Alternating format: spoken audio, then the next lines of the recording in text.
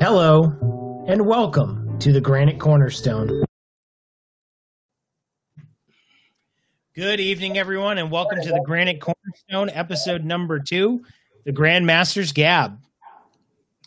We are joined tonight by 3 very distinguished guests, and it is my pleasure to introduce them.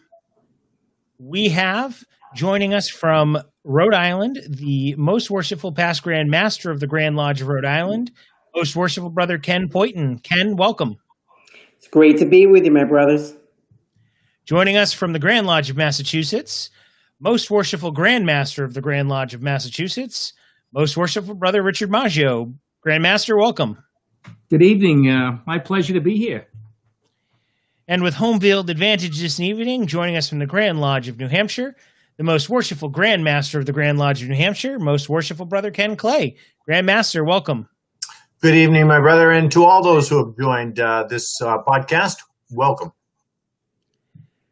Thank you, everyone, for joining us here this evening. We are here to get a little bit of an insight into what it is that the Grand Masters in our jurisdictions do and what it means to be Grand Master. So thank you to our guests this evening, and thank you to everybody watching.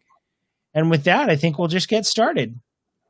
So to kick this off, I guess one of the first questions that I'd like to ask is something that not a lot of brothers may have insight into. As Master of my lodge, I know that the things that I do behind the scenes are varied and sometimes aren't very visible, and I can only imagine what that means for you as the Grand Masters of your relative jurisdictions. So why don't you give us a little bit of an insight into what a day in the life of a Grand Master is like? Most Worshipful Poyton, do you want to weigh in? Sure. Well, for me, I'm working, so I was doing work and Grand Master at the same time.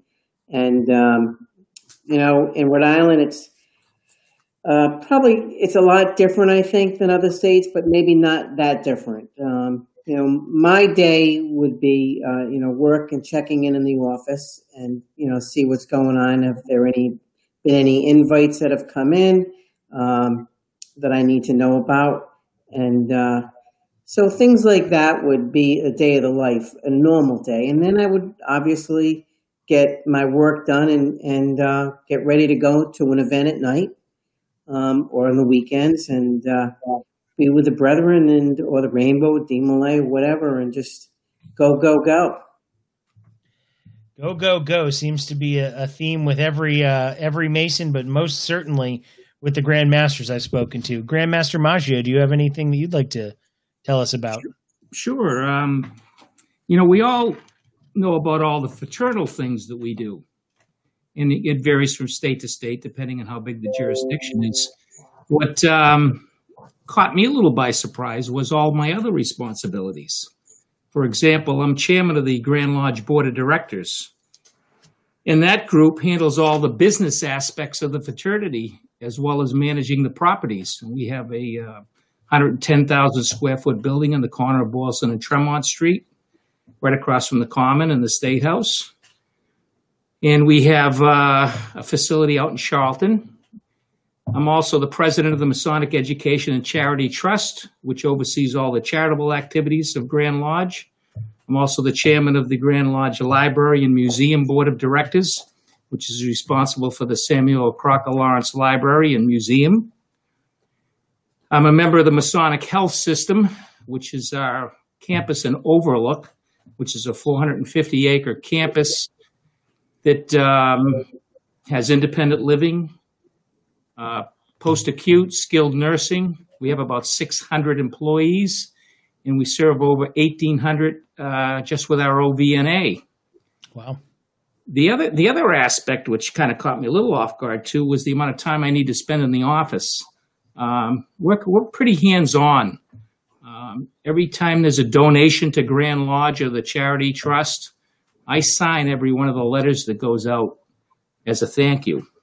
In addition to diplomas, awards, and other documents. But I think probably the biggest challenge has been dealing on a day-to-day basis with problems. And those problems are numerous, and I'm sure we'll get into some of those later. Oh, absolutely. And Grandmaster Clay, how about you? Sure. So I too am a working man. So got to be pretty careful about how I manage the events of my day. I typically start out in the morning by checking to see if I've got any critical emails. And then I do my day job. But throughout my day job, I need to make sure that I'm staying abreast of things, both email and in the event that I receive any texts or calls. Then in the evening, if I'm not attending a Masonic activity, early on, I had to put together a notebook of my plan. And it's filled with all sorts of various elements. Right now, as many of you know, we're in the middle of a Lodge of Instruction. And so what I'm constantly doing is checking that to make sure that the events that we have coming up in the coming months are on track, that we've got plans that are coming into place. Certainly, COVID has had a dramatic impact on that. But the amount of planning and communication that's involved in this job really is something that caught me a little bit off guard in terms of how much work really goes into making sure that you've got a detailed plan, that you're adjusting that plan as needed, and then communicating it properly. Most Worshipful Grandmaster Maggio, question for you. The other gentleman here this evening has said that they're still working. Are you still currently employed in the workforce? I am not. I was retired when I came into this position. And frankly, I don't think it's possible to work full-time and be Grand Master of Massachusetts. I'm probably putting in right now without fraternal visits, etc., but just office time and dealing with issues throughout the jurisdiction. I'll bet I put in a good 40, 50 hours a week. And then the fraternal aspects are on top of that. Obviously, Massachusetts is a much larger jurisdiction than either New Hampshire or Rhode Island. But I know Most Worshipful Clay, the amount of travel that I've seen you do over the course of the last 18 months. And Most Worshipful Poyton, if you could both give me a little bit of insight what it's like to juggle your Masonic obligations, especially in a busy season like visitation and Lodge of Instruction season, with your everyday life as a person outside of the lodge. Well, I'm gonna make one statement. Never again will I complain about, I've got to travel to a Masonic function, because we all went through 4 months of wishing we could travel to a Masonic function and couldn't. That's the truth. So this weekend alone, I mean, as most of you know, we really have turned the lights back on here in New Hampshire, and I know that my distinguished colleagues have as well in their grand jurisdictions. This weekend alone, I had 4 functions that I attended. What that really means is having a very special lady at home that is able to tolerate us being gone a fair amount. Many times she's able to join me as well. And then you've got, extended family. I've got a situation now where I've got a member of my extended family that's staying with us. So these are all factors that play into really, I think, time management being critically important in this role. Most Worshipful Brother Poyton? Well, one of the fortunate things about Rhode Island is our size. We're small, so I don't have to worry about traveling to the farthest lodge away, which is about a 40-minute ride, and being home at a reasonable time. And so that was relatively easy for me. I would, I've got a position at work where I can leave a little early if need be. And so, if it was a long ride, I would bring my tails or whatever I had to wear that night to work, and I would just leave from the office.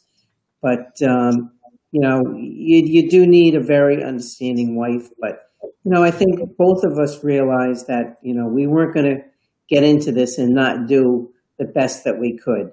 And she certainly was happy a lot of nights that she didn't have to cook. Where are you going tonight? That I get. Yep. But so the travel was in the state was pretty easy. One of the tough parts about us was my wife is a teacher, and she's, she couldn't always accompany me to the events out of state, which was, really, really too bad. But we did the best we could with what we could do. So obviously the last 6 months have presented some unique challenges to Masons across the country and across the world. And I imagine that within your relative jurisdictions, nobody more than the three of you have been challenged by what's happening in order to make a plan and keep your jurisdictions running. So let's, talk about the elephant in the room. How have the last 6 months or the COVID pandemic in general shaped for Grandmaster Clay and Grandmaster Maggio, shaped the term that you're currently in, and most worshipful Poyton, your term ended recently. How did COVID shape the end of your term?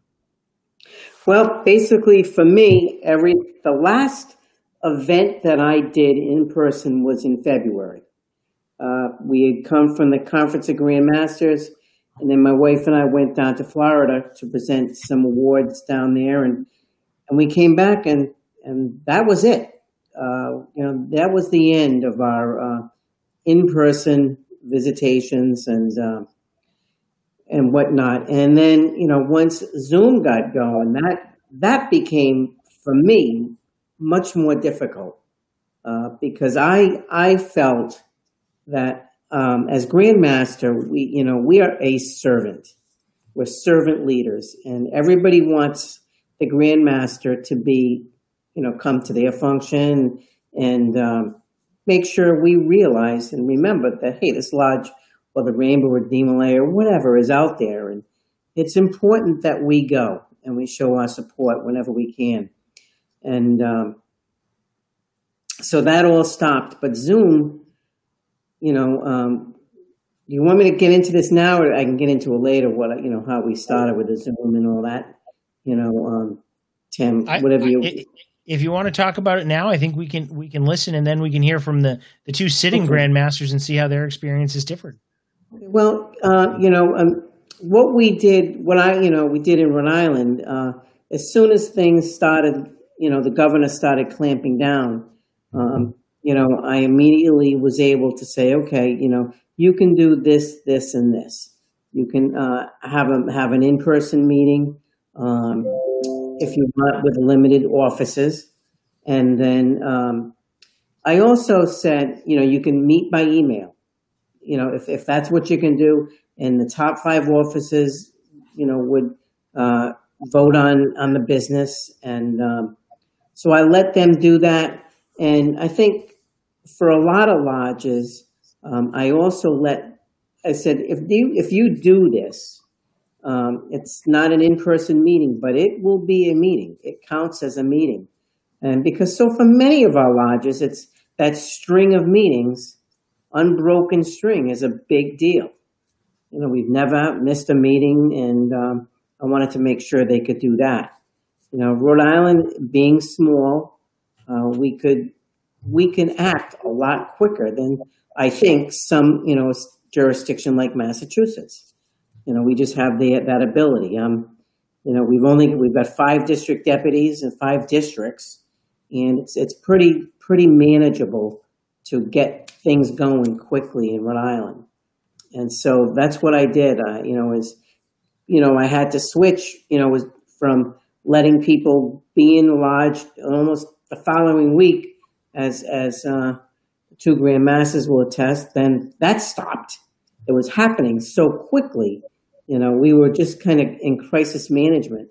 How do we handle the next crisis that's going to come with us? But fortunately for Rhode Island, the lodges got on the Zoom kick right away. And so, we let the lodges meet, and I had some rules that I wanted them to follow, and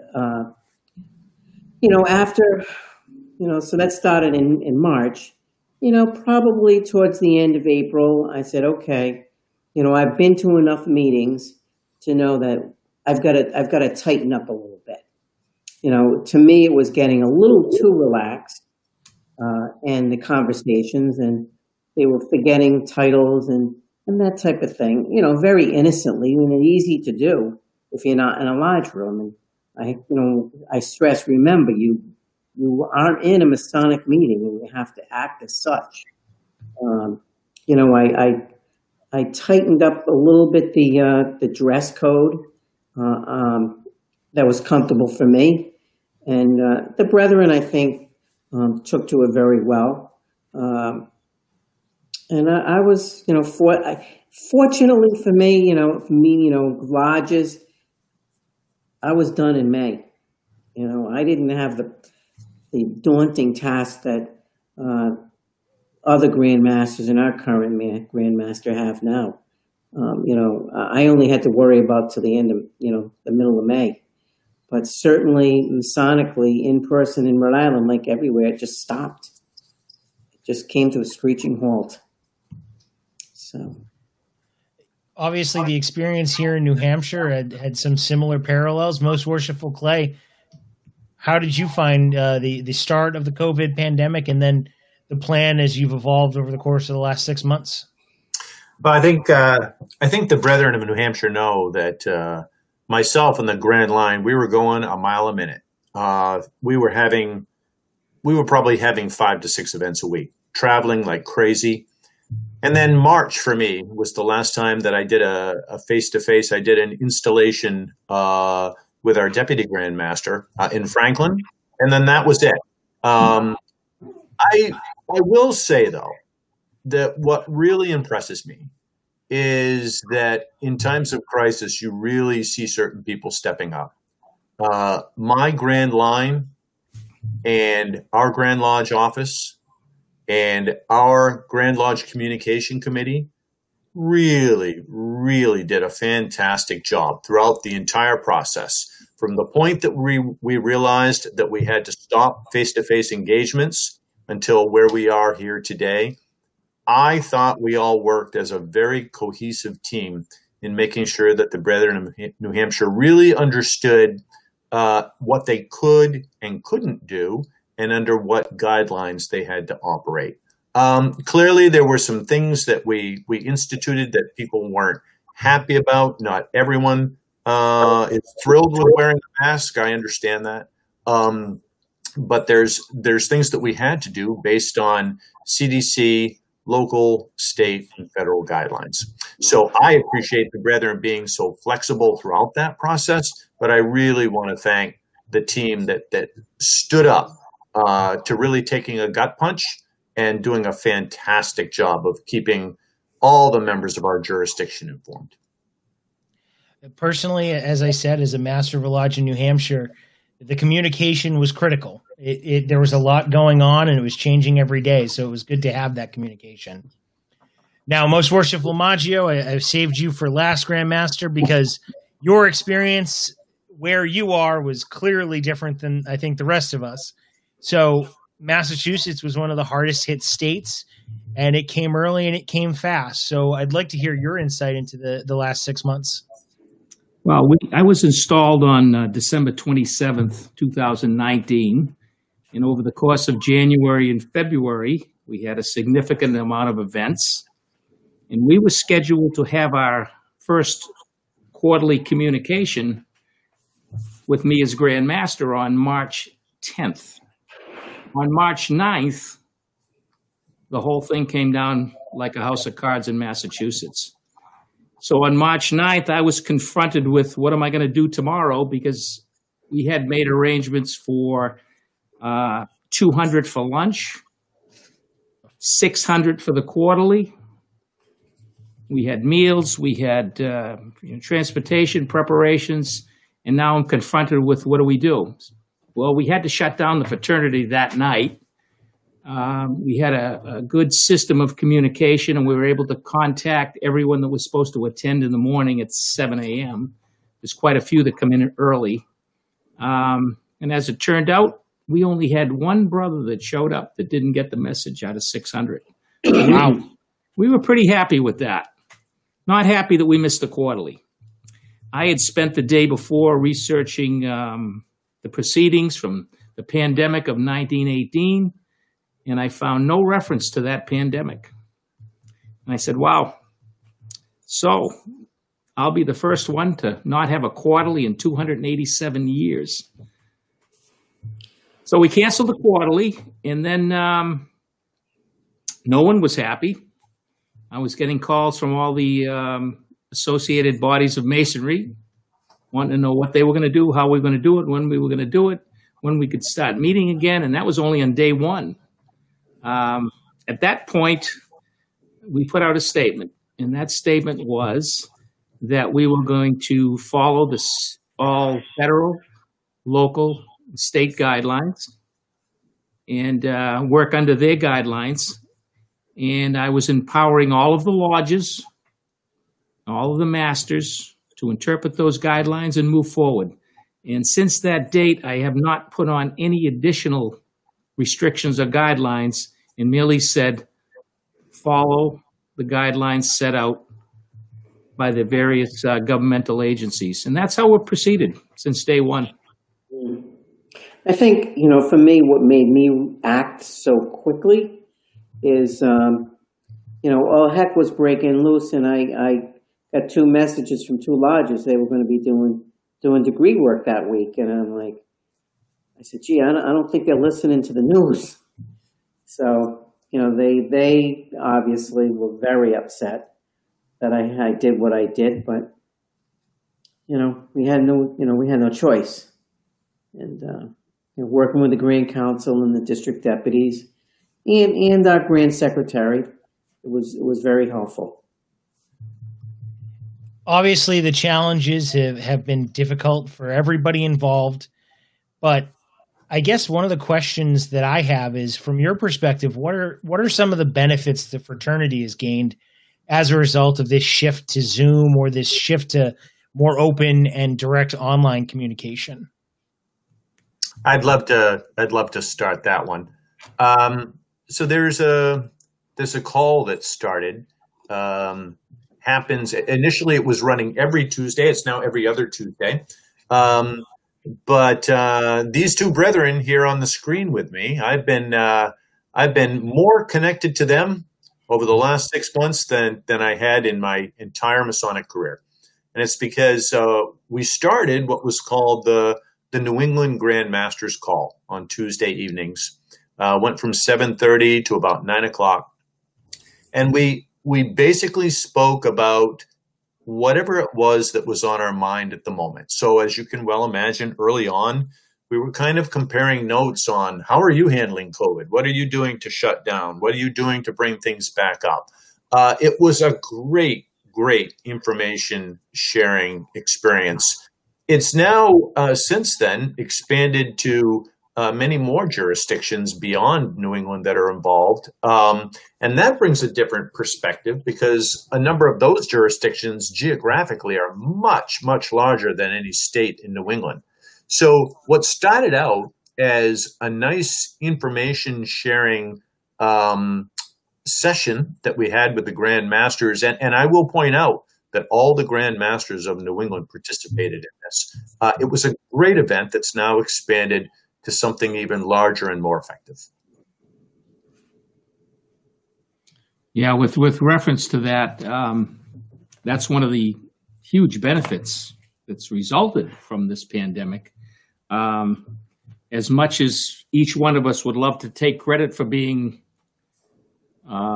leaders and getting the job done, it truly was, at least in New England, a 6-state collaborative effort to figure out how to deal with this.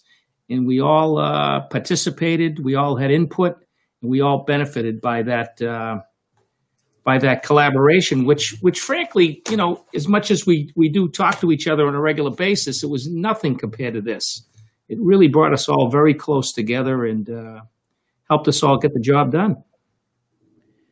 So other than the pandemic, what sort of challenges have you faced as Grand Master during your respective terms? I guess for me, I wanted to make sure that I was where I could go to every event that I was invited to, and still maintain that balance at home, and for my own health too, obviously, because it's easy for your health to get away from you.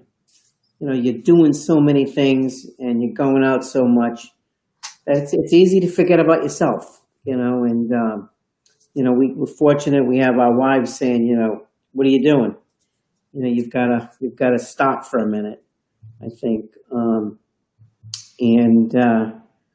I'm digressing, but what was the question?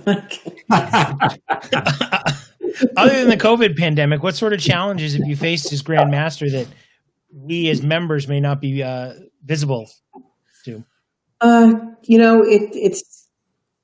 It's the demands on the office, really, that,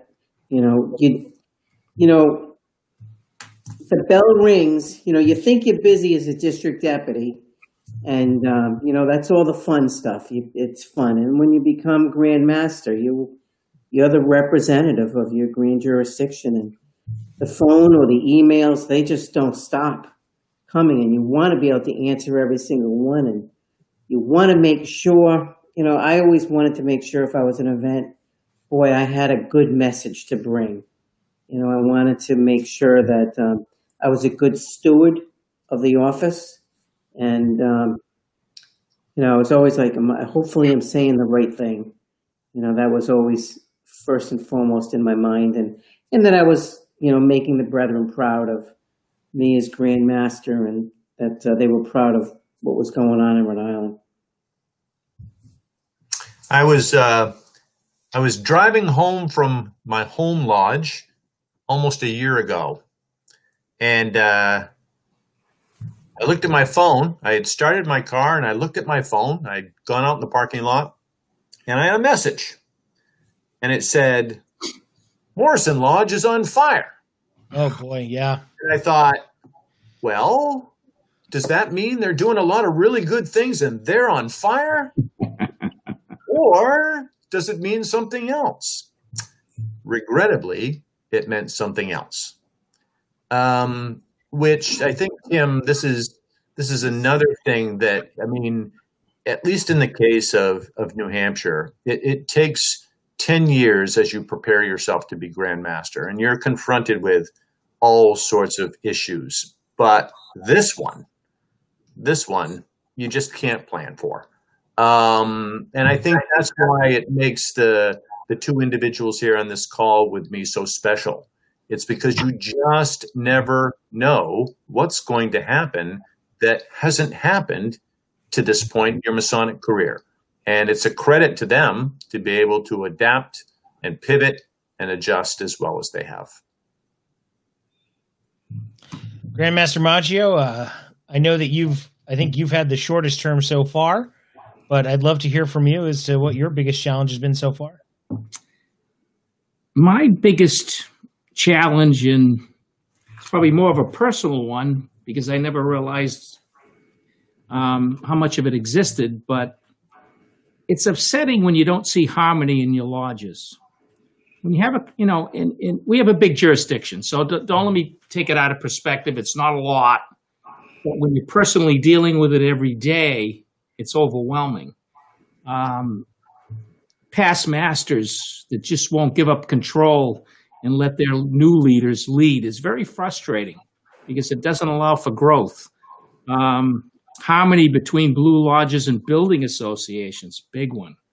Those who control the building want to control the lodge. And then having to deal with, reprimands, suspensions, and expulsions. There aren't a lot of them, but every one, I feel, requires a significant amount of due diligence because not only you're talking about a brother, you're talking about a brother that may have strayed off somewhat, and how we treat them could have significant effect not only on their Masonic life, but on their personal life as well. So I spend a lot of time doing the background work before I make any decisions regarding things like suspensions or expulsions. And that's tough. It's a tough thing to do. It's very challenging. So it's come up a couple of times here in this conversation when you speak about your terms. But in doing research for this episode, I learned that the three gentlemen who we've got here with us tonight have drastically different term lengths within their jurisdictions. I would say drastic, it's a relative term, I guess.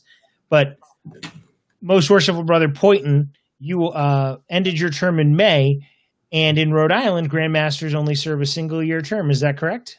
That's correct. Yep. Which means you are going 100 miles an hour for 365 days a year. You got to get it all in one time. And if you have initiatives that you want to do, you have to be respectful to the Grand Master. When you deputy Grand Master, you're to be seen. As my father used to say when we were little children, you're to be seen and not heard. But you have things that you want to do, and you have to do it very, very quietly. Or when you become Grand Master, that year is up, and the initiatives that you want to do, you can't do. And so I was fortunate that my predecessor, Most Worshipful Carlson, allowed me to do things quietly, while I was Deputy Grand Master. And, even then, I think, you have these ideas and you put people together, but it really doesn't get going until you're Grand Master. Okay, he's Grand Master. This is serious stuff. He really wants this done.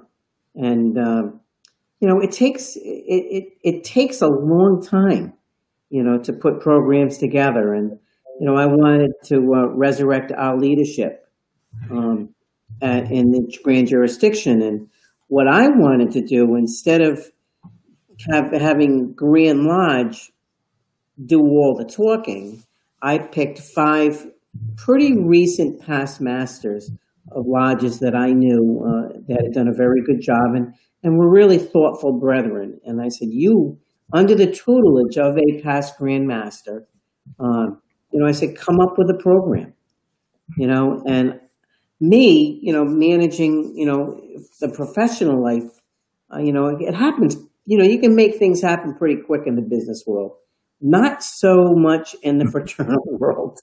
When we started the leadership, I said, well, you'll be done it'll be done by September. Well, September came and gone, and October did, November did, December. January, we're getting close, but these were thoroughbreds that I put on this committee, and they really took it very personal. And I thought it would be helpful when we had these sessions that it was coming peer to peer. It wasn't Grand Lodge coming down. It was like, I know Mike. I know Mike very well. What's he got to say? What were his issues when he was master? And that stuff, if it actually, they had their first presentation to the brethren a week after I was done being Grand Master. But, that stuff happens. And, what are you going to do? There's not much you can do. We had a big issue in Rhode Island with our building. It needed a lot of work, and a lot of work that was going to be done. No one would ever even see it because it was inside the walls. We had some water damage, but if you're prepared, it was a pretty easy sell to the brethren. We got very fortunate with the stock market, doing what they did. And again, I thought that was going to be a lot faster than it really was too. I figured it would have been finished by the time I was Grand Master. And we were basically just getting started with the construction, when I finished my term. So things like that are you just have to go with the flow and try to manage it. Absolutely. Grandmaster Clay, you have a 2-year term. You're in the second year of your 2-year term. How do you feel that influences your decision making and your experience as Grandmaster? I actually think that New Hampshire was very thoughtful when they realized that a 2-year period makes really, really good sense. You know, in your first year, you're still kind of working your way in. You have a Grandmaster's message. You're out speaking to the craft about that message and the impact that it could potentially have on them. But it's something that's just sinking in. I was very fortunate in my term in that what usually happens is in November, we have election of a new Grandmaster. And then in the spring, we have town hall sessions. And most Worshipful Brother John Lobdell, our junior past Grandmaster, gave me the opportunity during his town hall sessions in the spring of 2019 to be able to explain what my message was. And I really appreciate John letting me do that, because then in May, when I was installed as Grandmaster, it gave me a chance to hit the ground running. So in the first year, you're really kind of rolling out your message. And then in the second year, you can really sit back and enjoy the fact that people understand what it is that you're trying to accomplish when you start seeing the fruits of your labors. Now, granted, this is a bit of a weird year with COVID. It's a little more challenging to be able to do that. But regardless, I think it's a very good model having a 2-year period where you use that first year to ramp up your message and then your second year to really see it take effect. And Grandmaster Maggio, you are in your first of 3 years as Grandmaster. How do you feel that will? How do you feel that that's going to impact your experience, and what do you foresee your job as Grandmaster over the course of those 3 years? Well, the obvious is continuity of programs, goals, and agenda moving forward. We've got 3 years to do it. One of the things that has struck me right off the bat is that in spite of the pandemic, I will still be able to rule, guide, and enjoy travel to other jurisdictions where most of my counterparts are not going to be able to experience a lot of the usual and customary things that we as Grandmasters do, which is unfortunate. But having said that, we have a saying in Massachusetts, and it goes something like this. It's a 3-year term. Year 1 is, I can do no wrong. Year 2 is, I can do no right. And year 3 is, no one cares. We will certainly give it our best shot for the 3 years. And, you know, it's kind of interesting. I'm sure you, Tim, and everyone else today listening knows exactly what they would do if they became Grandmaster. If I was Grandmaster, this is what I'd do. Not ever thinking it would ever be sitting in that chair. And then you have to really sit and think long and hard about all those things that you wanted to do. Maybe or maybe they don't make as much sense as they do now. So that's if nothing else, my last 18 months as Master has shown me that no matter what intentions I had going into the chair, I had no idea what I was getting myself into when I was sitting in it. So I completely understand that sentiment. It's a different world, and to live that and to deal with it through 1, 2, or 3 years, that's a lot of work to handle, and it's a big agenda to get through. And especially in the case of Rhode Island, a single year seems like it would be a really tough time to get your goals accomplished. Yeah, it is. It's like you're just going 100 miles an hour from day one, and you know that is a challenge. You know, the way where Rhode Island is a progressive line, and you're from start to finish, it's 9 years, and you get 5 years as a district deputy, and those are the fun years because you don't have to really make a lot of decisions. You can just you can always put them up the ladder. And then when you become a member of the Grand Council, it's a little more, now you're focusing on the business side, right? And you're seeing a part of that you didn't know, and that type of thing. So that's another interesting point, and I think we'll work with that. Your path to Grand Master is certainly different than I know New Hampshire's is, in that you served 5 years as a district deputy, and then there's the council. Most Worshipful Clay, what was your path to the Grand Master, to the Grand Orient? So I'm one of those rare folks that was not a district officer. I had completed my term as Master of my lodge in 2006. When I was attending a function, and I was asked to go into another room, and it was the Grand Master that was speaking with me, or soon to be Grand Master, and he said he had an important question to ask me, and that was the start.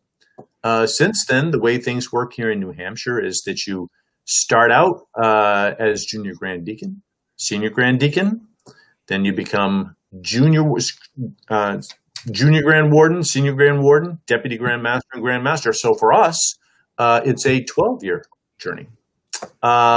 Very rewarding journey. Oh, yeah. And Grand Master Maggio, how does it work in Massachusetts? Very differently. Oh, boy. We have no progressive line. There is none.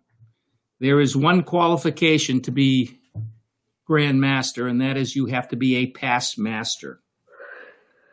However, we do have many traditions. What the sitting Grand Master yearly appoints a Deputy Grand Master. That's an appointed position, and it's yearly, and it's by the sitting Grand Master. Simultaneously, the sitting Grand Master will select two brothers to run for the warden positions, two for each position. So 2 juniors, 2 seniors. There will be an election in December. Now, those wardens and that deputy serve 1 year and become what we call permanent voting members of Grand Lodge. And then they go into a pool. And from that pool is selected the next Grand Master. And he is selected by the past Grand Masters, of which there are currently 7 living. Their choice typically runs unopposed at the December quarterly communication and is installed on December 27th for a 1-year term, and typically serves 3 one-year terms. Now, nominations may be accepted from the floor. However, the last time that happened was 1862. So if you can picture that, you've got a deputy, senior, and junior on a yearly basis. So during my term, in theory, I would have 12, 3 deputies, 3 seniors, and 3 juniors that will go into that pool. And currently that pool sits at about 85 members. And then come around March, April, May, the past Grand Masters huddle tightly and behind closed doors for several weeks, and they wait for the smoke to come out of the chimney, and we have. I was just thinking it sounds like a Vatican Council, and that's pretty much the way it works. Wow, I actually didn't know that. That's a really interesting method of selecting a Grandmaster. Which office got you into the pool? I was Junior Grand Warden in 2015. Okay. And then in 2000, interestingly enough, I was asked by my predecessor in 2017 to be Grand Marshal. Typically, a Grand Marshal is not a permanent member. It's usually a past master. He asked me. I accepted. We had a great 3-year run. And much to my surprise, I woke up one morning and got a phone call and said, "You're it. Get ready." Wow. That is an interesting method of selection. I never considered something like that. For Most Worshipful Poyton and Grandmaster Clay, both of you served as Deputy Grand Master in a progressive line. How do you feel that term as Deputy Grand Master prepared you for being Grandmaster? Ken? Okay.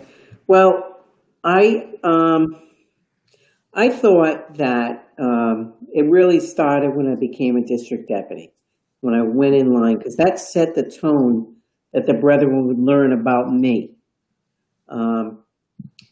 So, I was about, as in Rhode Island, a district deputy installs every lodge in his district. So we do the whole installation. So by the time I'm finished, we've done an installation at every single lodge. So they all get to see me.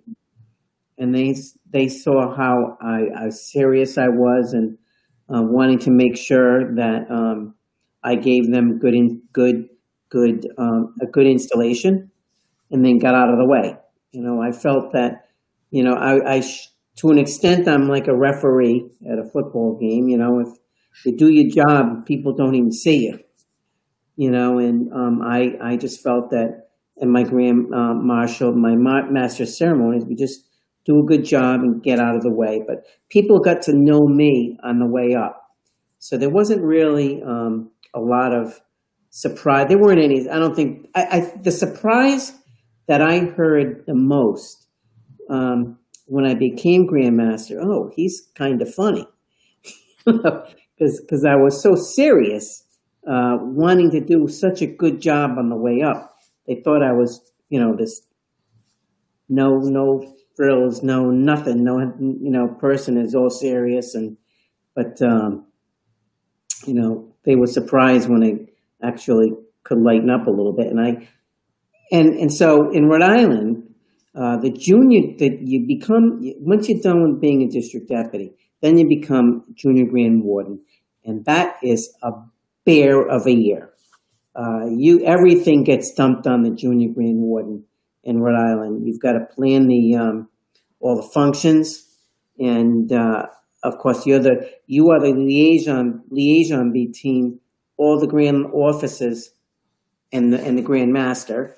So everybody's calling you and asking, what do you think? And then you got to reach out to the grand master. So, and then senior warden comes, and Rhode Island, you've got 2 years to get ready to be grand master. And so we don't ask a lot of the senior grand warden and the deputy grand master to do things. I did some traveling as deputy grand master just because, that's the way it worked out for my predecessor. And so for me, it was okay, get the engines charged. And so when I became grand master, I thought I was somewhat fresh, really. How about you, Grandmaster Clay? So that's really where this came from. Yep. In New Hampshire, when you're deputy grand master, there's a couple of things that kind of slow up a little bit. You don't have quite as much ritual that you have to recite during things like lodges of instruction and annual and semi-annual communications. And I really think that the system was built so that you are waiting a time with patience, but knowing that time is coming quickly. So it's where you really have to start your planning. It's really where you need to start lining up who are going to be the appointed offices during your term that are going to take the Grand Lodge of New Hampshire to a different level. So I was also very, very fortunate in that Most Worshipful Brother Lobdell was a tremendous mentor, spent a lot of time with me, encouraging me to make sure that I had all of my plans in place, coaching me and all along the way. So that's one of the things that I've really found about this journey is that you really do develop an extended family, if you will, of brethren. You're with them for 10 to 12 years. And I was very fortunate in that the Grand Master ahead of me took me by the arm and really helped me every step of the way.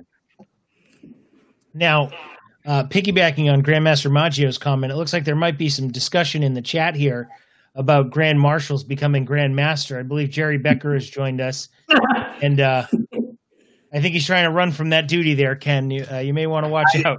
I think he is, but I will say that Grandmaster Maggio was a fantastic Grand Marshal, but this Jerry Becker, man, he is awesome. We were at a lodge last night, and the question was asked, Jerry, how long have you been our Grand Marshal? And he answered 14 years. He's been in that role for 14 years, and I'll share a little story. When I was speaking with the person who I had planned to appoint as the junior Grand Deacon, his lady had one caveat in him saying yes, and that was that Jerry Becker continued to be the Grand Marshal. So I went to Jerry and said, "Please, you have to stay with us." And thank goodness he did. He's a great guy. Fantastic. Yeah, some of my most pervasive memories of Masonry. Jerry has been Grand Marshal for my entire career in Masonry, and he's always been there, and it's always a sight to see. We do have a question in the chat, and I think this is one that many people may want to hear. With Masonry changing and adapting to modern times, the conversation about merging lodges is certainly something that gets out there more and more, and we certainly hear about it more and more. And I guess the question in the chat was, do you think that it's healthy for the craft? Hey, Tim, I'm going to take a shot at that one. It's interesting. Most of our brothers don't really know our history. And if you go back in our history, you'll find out that these times aren't much different than previous times. And over the years, many, many, many lodges have merged in the past. So it's not really unusual. I think if you went back over the proceedings of New Hampshire and Rhode Island, you'd probably find the same things. New lodges come online and other lodges merge. The only downside that I see with merged lodges is you lose your community's identity. And that can be a little problematic. It's very difficult to maintain that when you merge with another lodge and you start meeting in a different community. You start to lose those ties over time. And I don't know what the answer to that is. Ken? It's you're right. Grandmaster Maggio, you do lose your place in the community. I can remember in Situate, where I was in DeMolay, our lodge was strong. It was a strong lodge, and then they just get tired. And but you could always go to the art festival or whatever and know. Okay, I know where I'm going to park. I know I'm going to be able to sit and talk to brethren and just shoot the breeze and have a place to, just sit down and talk. And but unfortunately, lodges get tired. The brethren get tired, and it's tough when a lodge goes dark. But it's usually the best thing for that lodge. And we had one lodge merge. It was very sad for the lodge that had to go dark, but I was very, I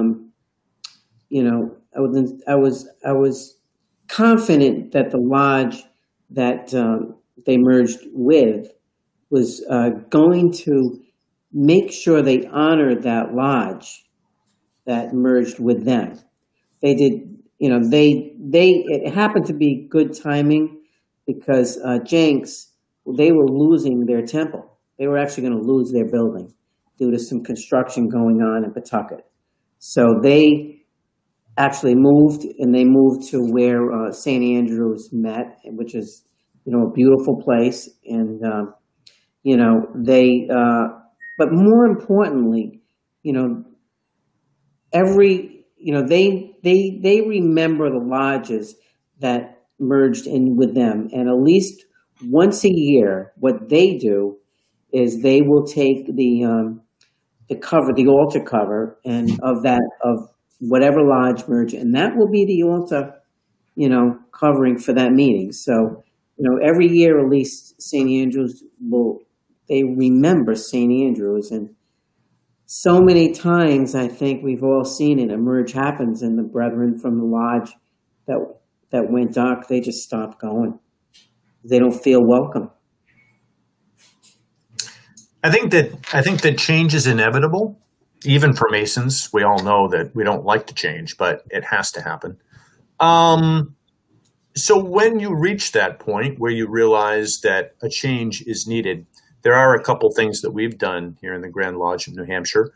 The first is we put together a merger checklist that we make available to the district deputy grand masters to work with the lodge masters so that they can go through and make sure they're doing a really good job of making sure, in fact, this is the right thing for the two impacted lodges. And then the other thing that we do is we assign a member of the Grand Lodge line to be a part of that committee as an oversight to provide mentoring, if you will, to provide instruction and guidance on anything they might have missed. Unfortunately, over time, I've seen mergers fail miserably. I'd like to think that since some of these recent changes have been made, that the merger process has gone well. I think the single biggest message that we can give to any lodge that's considering merging is we need to absolutely make sure that we respect the previous lodge and the members of that lodge as they're welcomed into a combined lodge. We need to make sure that they feel every bit as welcome in the new lodge as they did in the merged lodge. I think that's a great point, and I think that echoed across all three answers, is that making sure the history and the membership is maintained to the standards that they expect. I think that's a really good way to put that. We are about to hit an hour, and that means we're going to start wrapping up. So in order to wrap up, I have two questions that I'd like to ask each of you. These questions are more personal and relate more to you as Masons and Grand Masters than I think some of these other ones have. The first question is, if you could go back in time and give one piece of advice to yourself when you were raised, what would that piece of advice be? So I'll go first. I think the advice would be to thoroughly enjoy the journey from day one. I think it's just natural, as it is in human life, that as the clock keeps ticking, you look back and you say, wow, that was really fun. I wish I had enjoyed it more at the time. The moment you become an entered apprentice, that clock begins. Start the enjoyment of your journey and absolutely fulfill it to your best throughout. Grandmaster Maggio? I would echo Brother Clay's thoughts as well. And I think it's more, I think when we come into the craft, there's a lot that we don't know. It's a learning experience. It's an educational experience. And if I had the knowledge that this craft provides so many things, like the means and methods to accomplish things that I never thought I could, and the fraternity is responsible for that. But you have to ask for the help. You have to ask for a little assistance. The other piece is that, and I've been promoting this lately, is that dues card is really a passport. I consider it a passport. That's what I speak about a lot now. It's a passport to go anywhere in the world, and you'll be recognized as a brother, and you'll have a friend. And I don't know if we really comprehended that, if I comprehended that at the beginning of the journey. I know it was said, but I didn't think I really comprehended that.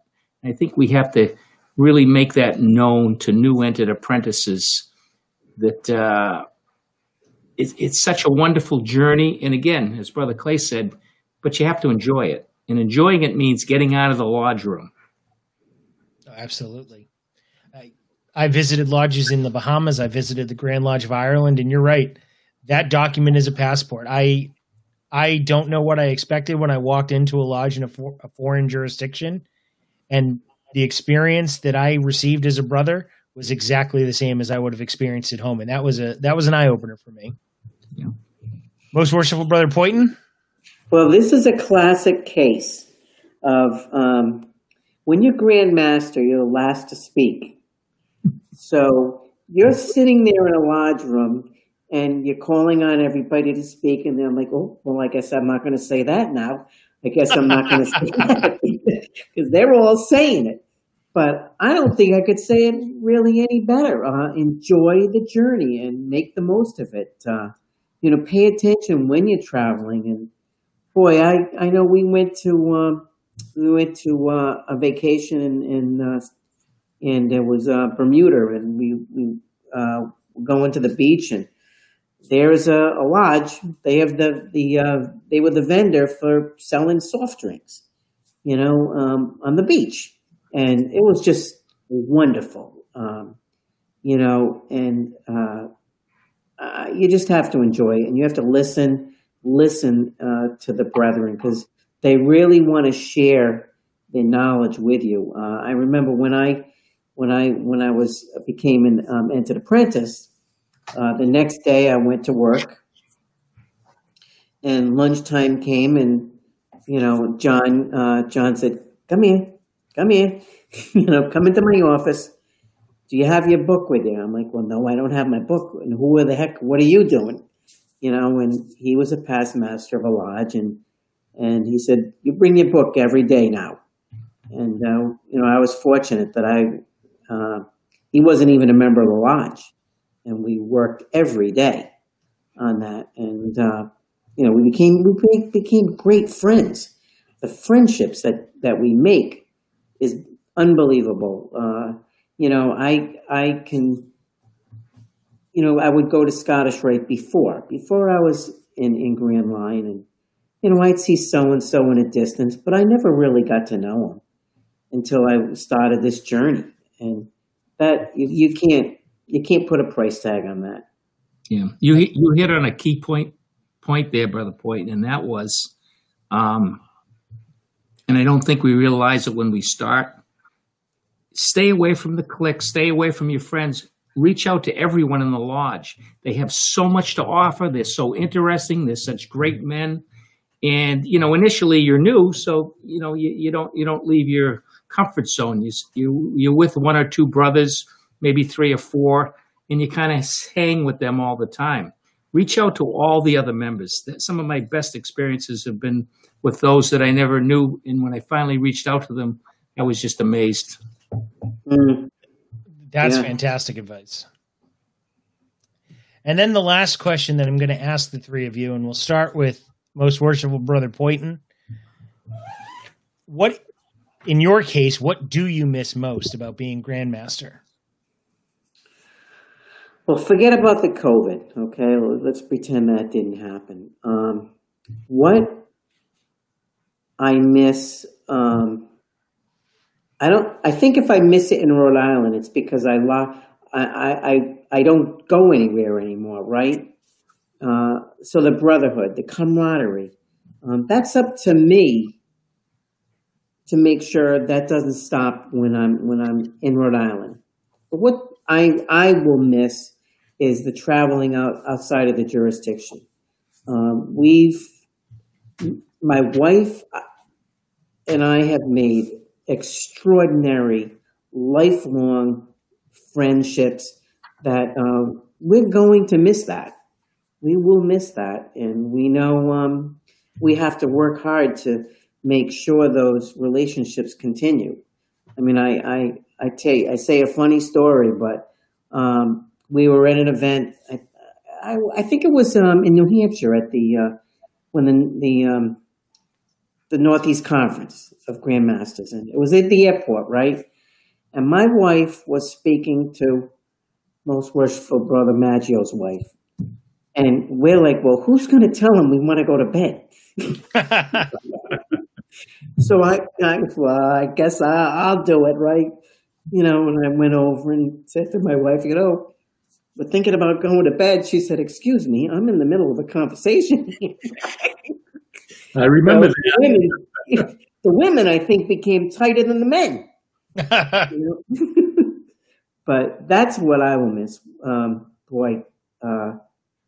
just seeing Most Worshipful Brother Clay and his wife, and it's just, boy, we made some great friends.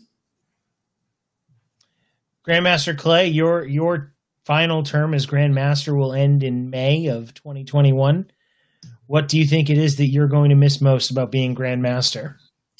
You know, it's interesting. You start ticking off the box of a bunch of, well, that's the last of that, and that's the last of that. And it catches up over time because you realize that a number of things won't happen again. Ken, I completely agree with you.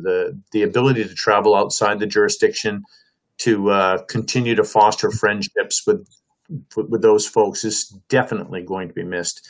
If I were to pick one other thing, I know it may sound odd, but I'm going to miss line meetings. I meet with the Grand Line every month, and we get together and we break bread and we meet for about 3 hours, and we discuss the business of Freemasonry, soup to nuts, the good, the bad, and the not so good. And from that, we have bonded such a friendship. Everyone, from the junior Grand Deacon to the Grand Master, we all consider ourselves family. And I'm really gonna miss those monthly opportunities to sit down with those guys and share. Grandmaster Maggio, you still have 27 months left in your term. You've really just kicked off your time as Grand Master, and you've already been presented with these challenges. So maybe you don't know the answer to this yet, but as of today, what do you think you're going to miss most about being Grand Master? Well, I've been paying attention to what my two esteemed colleagues have said, and I'm going to do all that for 27 months. I think it's going to be some of it's going to be the daily interactions, because I'm hands-on, 24/7, 7 days a week. That's going to be one piece of it. The relationships that we've made throughout New England, and that's now extended throughout the world. It's going to be tough to duplicate that or to stay in touch at the same level that we are now. But I will say this, I think it's this, with as Grand Master or as Master of your lodge, we both have those opportunities. We need to take advantage of them while we're in those positions. And then we need to figure out a way to keep it going after. And that's what's going to be tough. Absolutely. With that, brethren, I have no more questions. I think that you have answered far more than we expected. And I think we had a great night and a great conversation. So allow me to extend my thanks on behalf of the Grand Lodge of New Hampshire and the membership in New Hampshire for joining us this evening. Most Worshipful Brother Poyton, I know that you have served as Grand Master. We also invited Most Worshipful Brother Gary Kaufman to join us this evening. He was otherwise engaged, but we'd like to thank you and the Grand Lodge of Rhode Island for being here. Most Worshipful Brother Maggio, thank you, and the Grand Lodge of Massachusetts. And Most Worshipful Brother Clay, thank you so much for allowing us to have this venue and speak with the brothers and hear stories and share those stories with the members of New Hampshire and whoever else may be tuned in. So thank you all. Tim, I wanted to extend your thanks to these distinguished brethren. Brethren, what did Grandmaster Maggio said? He said, get outside the four walls of your lodge, travel and see other things. And I think what we've done tonight is we've traveled outside the four walls of New Hampshire, and we've seen what happens in Rhode Island and Massachusetts. It's opened our eyes to new opportunities. So I want to thank these two fine men for taking time out of their family time to be here with us this evening. Always a Very pleasure. welcome. And Thank on you for asking. absolutely, go Thank ahead. you for remembering me. I owe you each an ice cream. Ooh, okay. Me too. We're coming. Ken, me too. Absolutely, Tim. I do love a good ice cream. Thank you. Brethren, thank you for joining us this evening. And the Granite Cornerstone will be back on November 1st with episode 3. We've been there, where we hope to listen to 3 brothers who have served Freemasonry for over 40 years each. So thank you for being here with us tonight, and hopefully we'll see you on November 1st. Have a good night.